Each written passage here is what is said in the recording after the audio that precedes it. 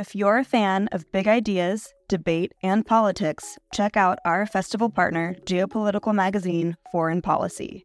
A forum for informed debate about global affairs, Foreign Policy keeps a finger on the pulse of world news and political happenings.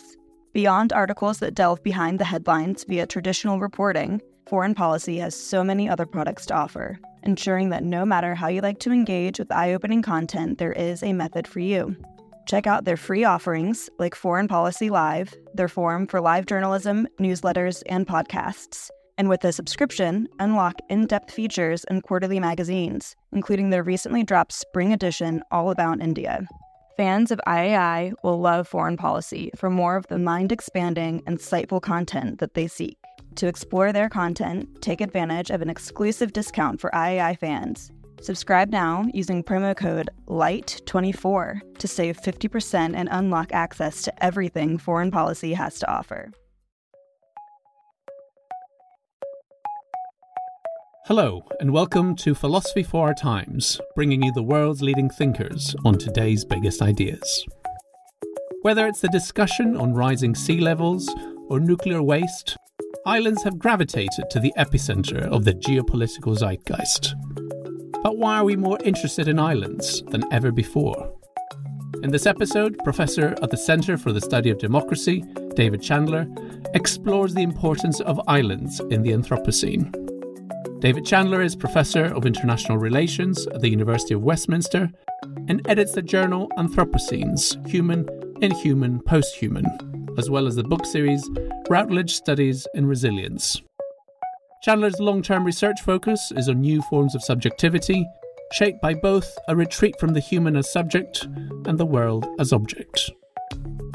If you enjoyed today's episode, don't forget to like and subscribe on your platform of choice, and visit iai.tv for hundreds more podcasts, videos, and articles from the world's leading thinkers.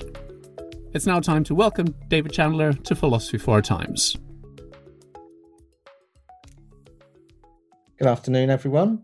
I'm David Chandler. I'm a Professor of International Relations at the University of Westminster.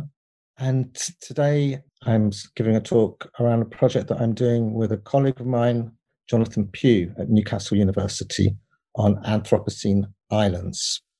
And the title of my talk today is Islands and the End of Modernity. I'm going to be presenting what is ongoing about islands after the end of modernity. And the key area is the relationship between islands as a geographic form and ideas and understandings of the world. Now, I think on the face of it, you might sort of think that it's unlikely that there's going to be any relationship between a geological form like an island and how we think about the world. I want to argue that I think there is a link, and that today, as I prefigure in the title, after the end of modernity, islands have been really useful to enable us to think differently about the world. So I want to make points about islands as geological forms and thinking, and also make a point about time, temporality change, that the way we think about islands and imagine them, I want to argue, has changed. That there's something important, not just to do with islands, but also with our perspectives after the end of modernity. The talk is like a bit of an experiment in the relationship between materiality, islands as real things in the world, and how we think, more broadly, how we think of ourselves as humans in the world. So that's the sort of area I want to be working within. So first of all, I want to sort of lay out what I think is the relationship between modernity and islands. I think that until recently, we didn't think a lot about islands.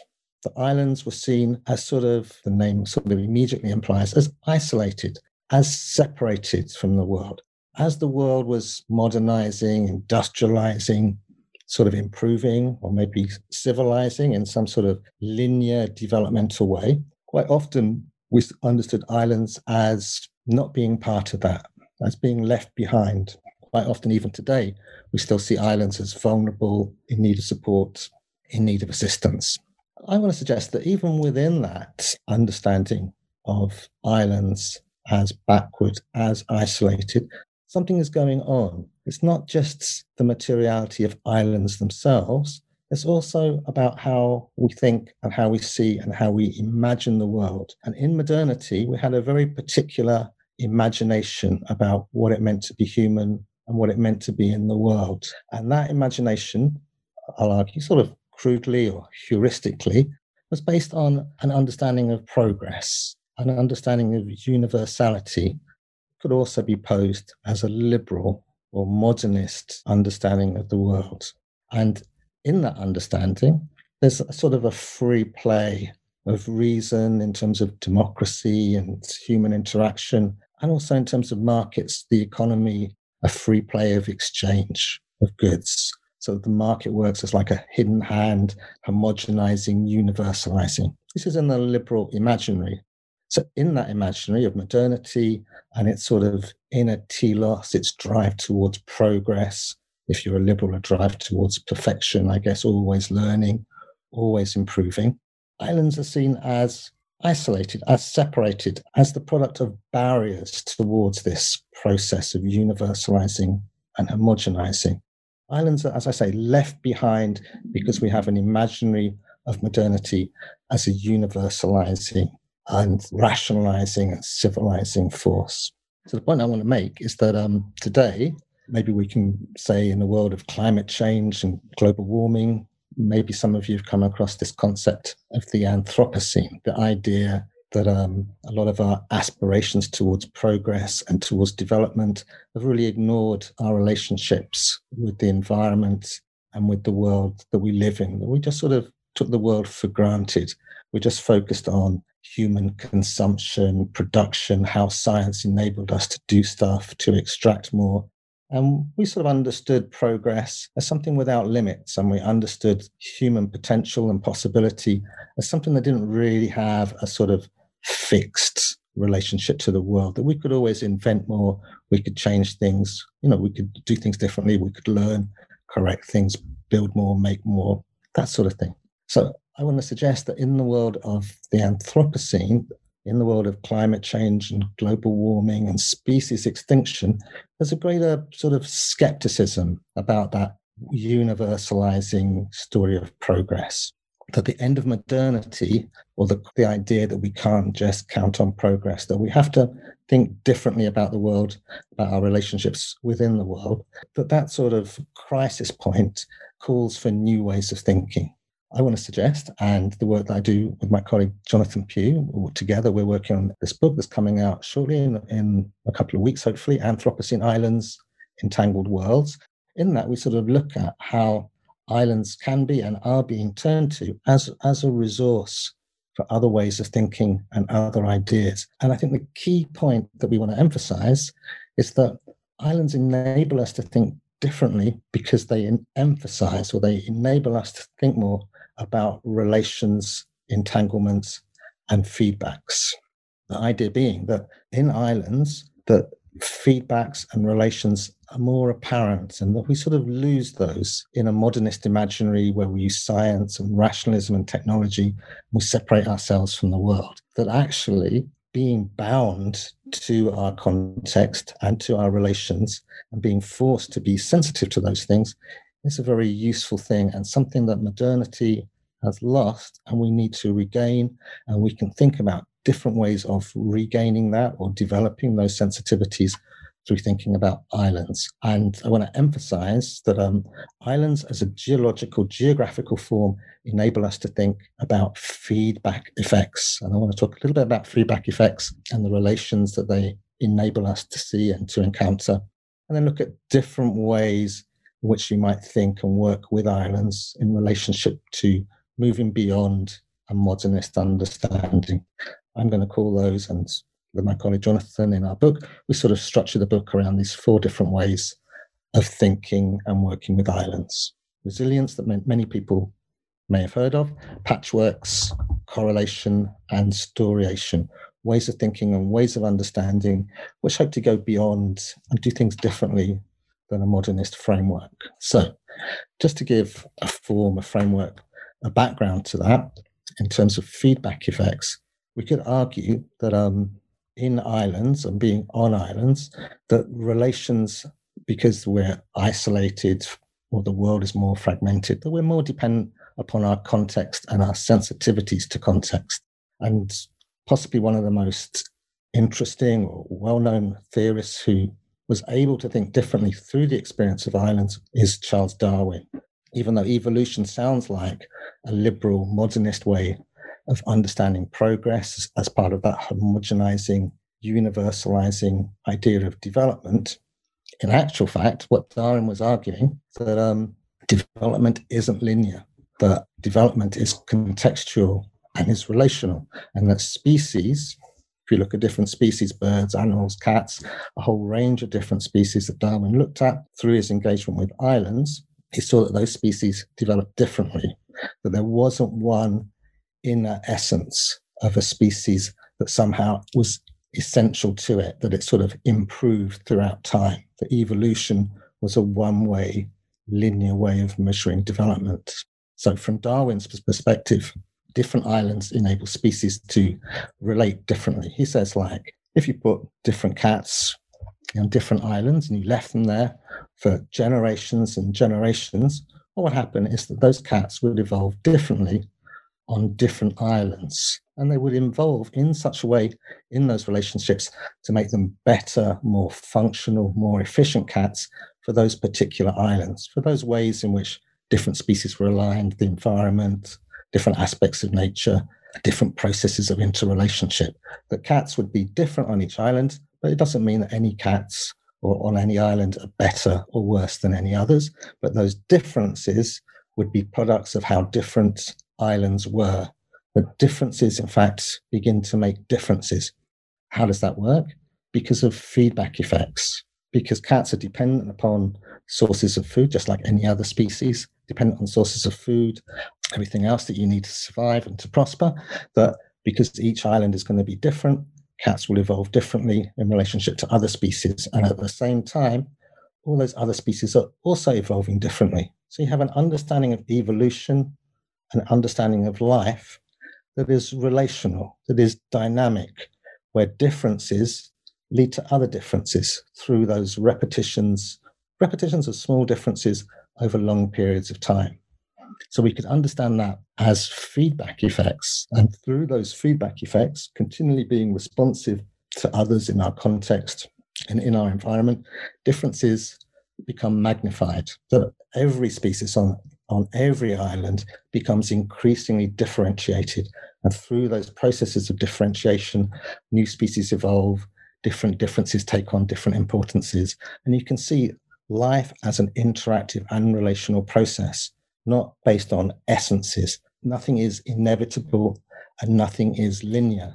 You can see that as a far different imaginary of the world to a flat, universal, homogenizing world of equalizing, the world of the imaginary of modernity, the world of markets and of reasoning and of flattening, where modernity is increasingly understood to flatten, to remove differences. We can understand islands as opening our eyes to other ways of thinking about the world. It's not that islands themselves are different, it's more that they provide a gateway into different ways of thinking. And with the perceived crisis of modernist ways of thinking, with climate change, global warming, we're increasingly, so we argue, we're increasingly drawn to learning from islands or thinking through and with islands for different imaginaries, different ways of working, different ways of understanding. So in our book, as part of our project, just as beginning to outline and to explore these issues, we look at 4 different ways in which historically, socially, people have thought with islands in a different way. So the first aspect we could call resilience, and people have different, every concept, every word is interpreted differently, but we would understand resilience as a challenge to traditional top-down command and control ways of regulating, where you gain knowledge in a centralized way and you try and sort of produce more, improve things, develop things, add to scientific knowledge. That resilience seems to be a more relational thing. It's something where it's not an essence of an entity. It's about our relationship to problems. That when we're thinking about resilience, it's who is resilient to what, in what context, in which ways? What does it mean to be resilient, to sort of be able to cope. People would argue that resilience is a way of more working on ourselves, being able to adapt to problems, being able to adapt to difficulties and adapt to change, not just sort of seeing problems as immediately amenable to a scientific solution. A bit like traditionally we would like build walls against sea level rises or develop new antibiotics against bacteria and illnesses. In a resilience approach, it's sort of saying the more we keep on sort of fighting wars against things, defending what we have and what we are, seeing things as threats and problems to be defended against or fought off, then we're really not addressing the problem. We can't just keep building walls to deal with sea level rise. Maybe we need to think about our own ways in which we produce and consume in our societies. Maybe we need to adapt. Maybe the problems aren't just external, but also to do with what we're doing, how we're organizing, how we're consuming, how we're producing. You can see that sort of level of sensitivity towards the world, a more relational approach. And often those ways of thinking are based on ecosystem understandings, on island-based ways of thinking. Island-based ways of thinking we're thinking about the contextual relations that are inside the island, inside the entity, inside the ecosystem, and how they might respond to external impacts and external effects. So once we begin to think in island ways, understanding each little island as its own dynamic, relational way of thinking and developing, each island as responding differently to external signals, whether they're positive impacts or negative impacts, that it depends really on the island, that at different times, different places, different contexts, different things will work.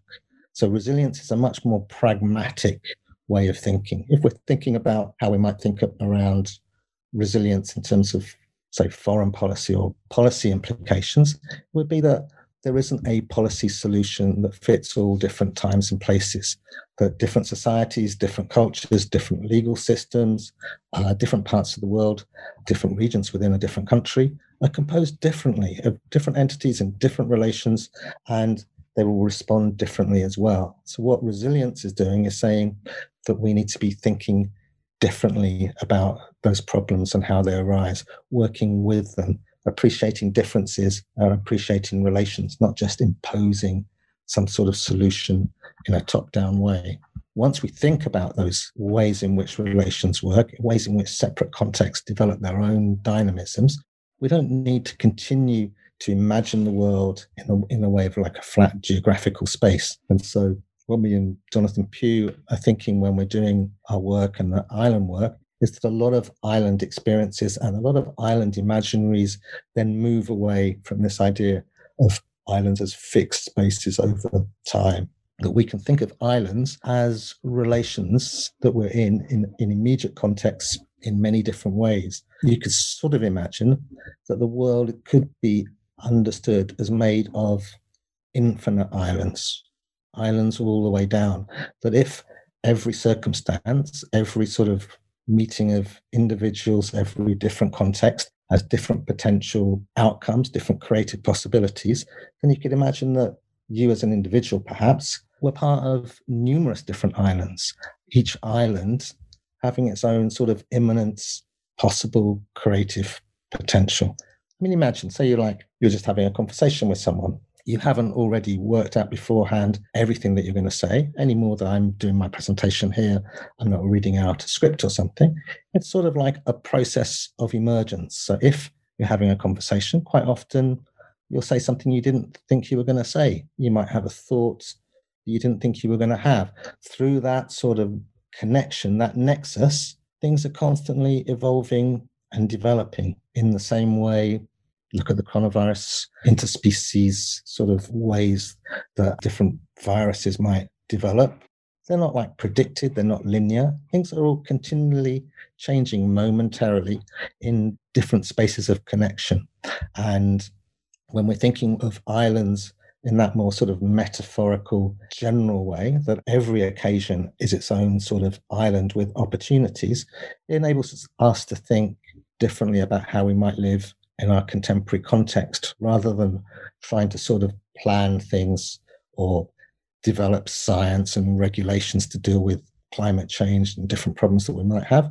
Many people would argue we need to develop ethics of care and sensitivities where we're aware of our responsibilities in our own environment, our own context, our own set of connections, what we're doing, what we're buying, who we're seeing. With the coronavirus, it becomes really clear the way that we can sort of measure and think differently about each different engagement in terms of the consequences or the capacities for doing things. So what we're sort of arguing is that you can see how an island understanding that looks at contexts and dynamism and relationships and the importance of differences can enable us to think about how we might impact policies in terms of resilience ways of thinking.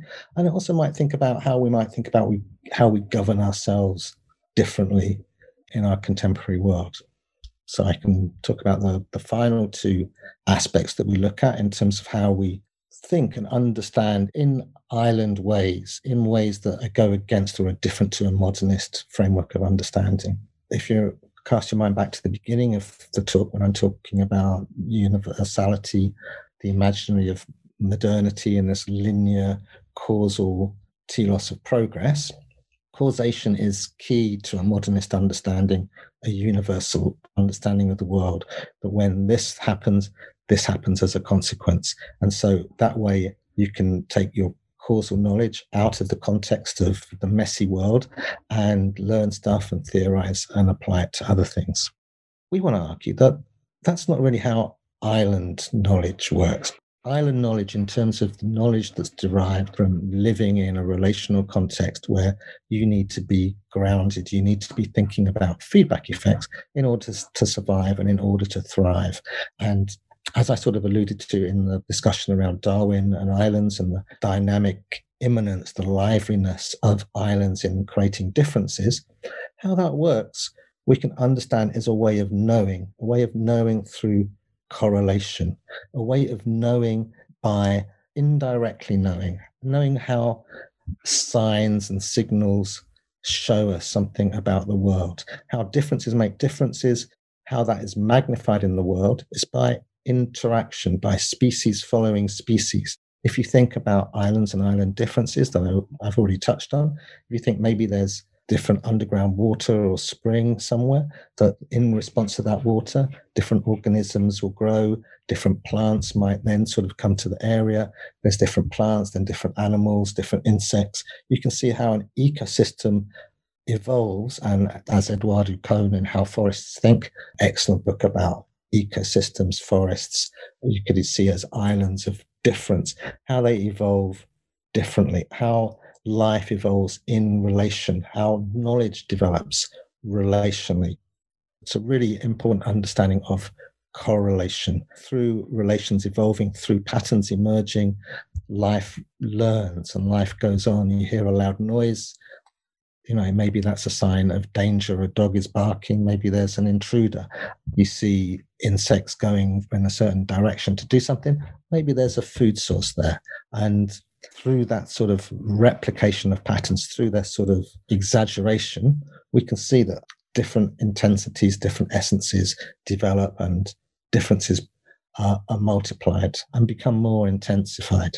So that correlation, that reading of things through other things, we can see, and islands are often talked about as like the canaries in the coal mine, that because of their relational dependencies, their sensitivities to climate change, the bleaching of corals, the changing of water directions, you can register not just broader changes in the world through island life, but you can understand island life itself as life learning through its own relationality.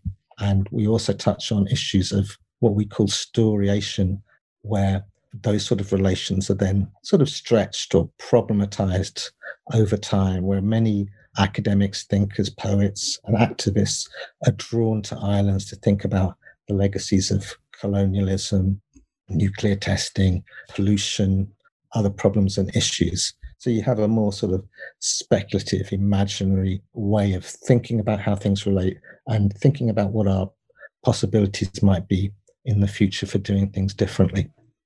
Islands have come into their own after modernity. But interestingly, islands are a good example of areas of that were seen as not important, that their importance becomes reversed, that they're brought back in, that things that we thought were sort of backward about islands, those sort of relational dependencies, their sort of like refusal, in a way, we could say, their refusal to be homogenized and universalized, now seems to be telling us that there's other ways of doing things, other ways of thinking, other ways of being in the world. And the aspects that we draw on from islands, as I said, are really about sensitivities, about awareness and attunement to our relational being in the world, which seems to be much more important today now that it seems that human hubris, human ideas of being separate from nature are continually questioned with climate change and global warming. So islands bring us back to being in the world, to being related in the world, to thinking about how we might be sensitive to feedbacks, how we might understand ourselves differently, and how we might develop a different way of thinking, knowing, and a different way of ethical being in the world. So as I said, that's not purely because of islands. It's also because of the moment that we're in, that we're driven to search for geological forms that enable us to visualize how it might be that we can think about these sort of attunements and these sensitivities, other ways of creatively thinking about the future and doing things differently.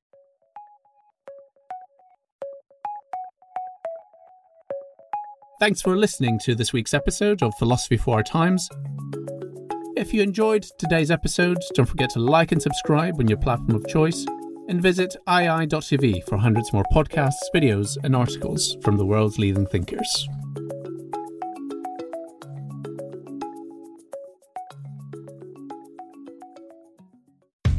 How powerful is Cox Internet? Powerful enough to let your band members in Vegas, Phoenix, and Rhode Island jam like you're all in the same garage. Get gig speeds powered by fiber from Cox. It's internet built for tomorrow, today. Cox, always building better. Download speeds up to 1 gigabit per second. Cox Internet is connected to the premises via coaxial connection. Speeds vary and are not guaranteed. Cox terms and other restrictions may apply.